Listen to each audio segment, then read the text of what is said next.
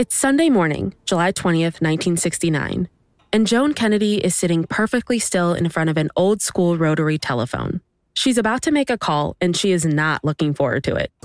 She's only just arrived at Hyannisport, but the Kennedy family's spin doctors are already putting her to work. Out of the corner of her eye, she sees one of them lurking around, and she says, "There's a dead girl, and all you care about is how it looks?" But she already knows the answer is yes, and now they need her help with something that her husband messed up. Yesterday, when Ted called Gwen and Joe Kopechne, Mary Jo's parents, it was a disaster. He didn't even bother to tell them he was with their daughter when the car crashed into the water, or that he was the one driving. This could totally come back and bite him in the ass. So the spin doctors have nominated Joan to get ahead of it, try to smooth things over.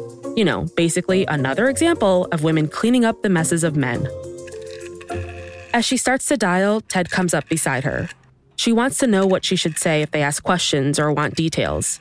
Ted tries to reassure her. "Well, you don't have any details. That's not what this call is about, Jonesy. Just be nice, be sympathetic, and get the hell off the line. Do you understand?" So much for reassuring. He also throws in an offer to take her to Mildred's House of Chowder if it goes well. Wow, I hope he springs for the bread bowl. Yeah. Joan listens as the phone rings. Then a woman answers. It's Gwen, Mary Jo's mom. "Hello, Mrs. Kopechne," Joan says. "This is Joan Kennedy, Ted's wife." Gwen sounds surprised to hear from her, but also a little bit grateful, which loosens Joan up. She tells Gwen that the whole Kennedy family is terribly sorry about what happened, and Gwen tells her how nice that is to hear. Then Joan lowers her voice and speaks from the heart. "We've had tragedy in our own family, and we empathize with you. We are so, so sorry." Gwen doesn't say anything, but through the phone, Joan can hear her crying softly, and they sit together in silence. When the moment passes, they start chatting like old friends. Joan feels Ted patting her arm, and when she looks up, he's smiling. It's like he's saying, "Atta girl." Ah, she's earning that bread bowl. Yeah.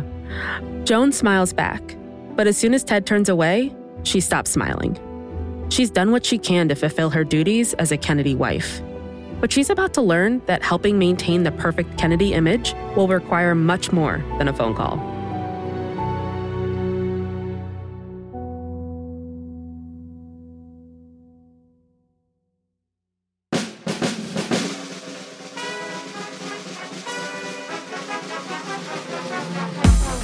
From Wondery, I'm Arisha Skidmore-Williams.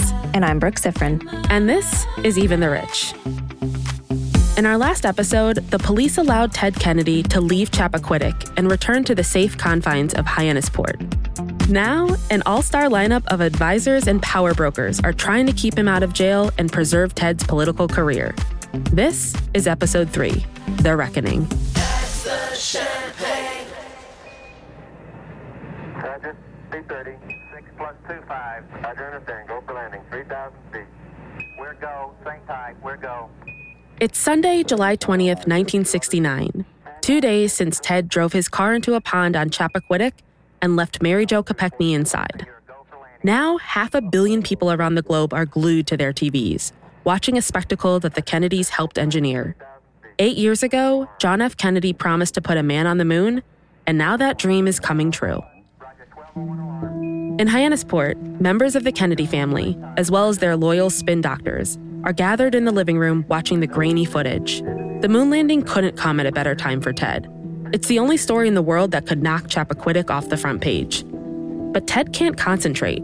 He's up and pacing, peeking out the curtains of the giant windows, fixated on what's going on outside the compound.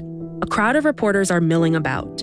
The world may have forgotten about Ted's scandal for a moment, but those reporters haven't. For the record, I haven't either. Good. Ted squeezes in between two of his young nephews and tries to focus on the TV set. I want to play you this clip. It's a pretty amazing moment in history. Okay, everybody, T1, stand by for T1. Tranquility Base here. The Eagle has landed. Roger, Tranquility. We copy you on the ground. You got a bunch of guys about to turn blue. We're breathing again. Thanks a lot. Wow, I got goosebumps. I know. In the Kennedy home, the living room erupts with cheers. Someone squeezes Ted's shoulder. Someone else probably murmurs, "Jack should have been here to see this." Ted goes around shaking hands and giving his best smile. But the whole thing must sting a little. I mean, seeing his brother's dream come true has to remind him of a time when the Kennedy family had the potential to change the world. Now, Ted's got to be wondering if he's screwed up that legacy forever. He needs to find a way to get back into the public's good graces. I know what he has to do. What? He has to offer everyone in America a bowl of clam chowder. It worked for Joan. Yeah, with the bread bowl, right? Yeah, exactly. But there's still more ways to screw up. The next morning, Ted's mom, Rose, is sitting at the breakfast table with her son, asking him about the plan for Mary Jo's funeral. Rose is pushing 80 years old, and she still has a giant mound of black hair on her head and hardly a wrinkle on her face. Getting old hasn't slowed her down one bit. The woman has always been tough. Remember when she gashed her head open and pretended everything was fine when she talked to her husband? Yeah. No matter what's happening behind the scenes, it's important to Rose that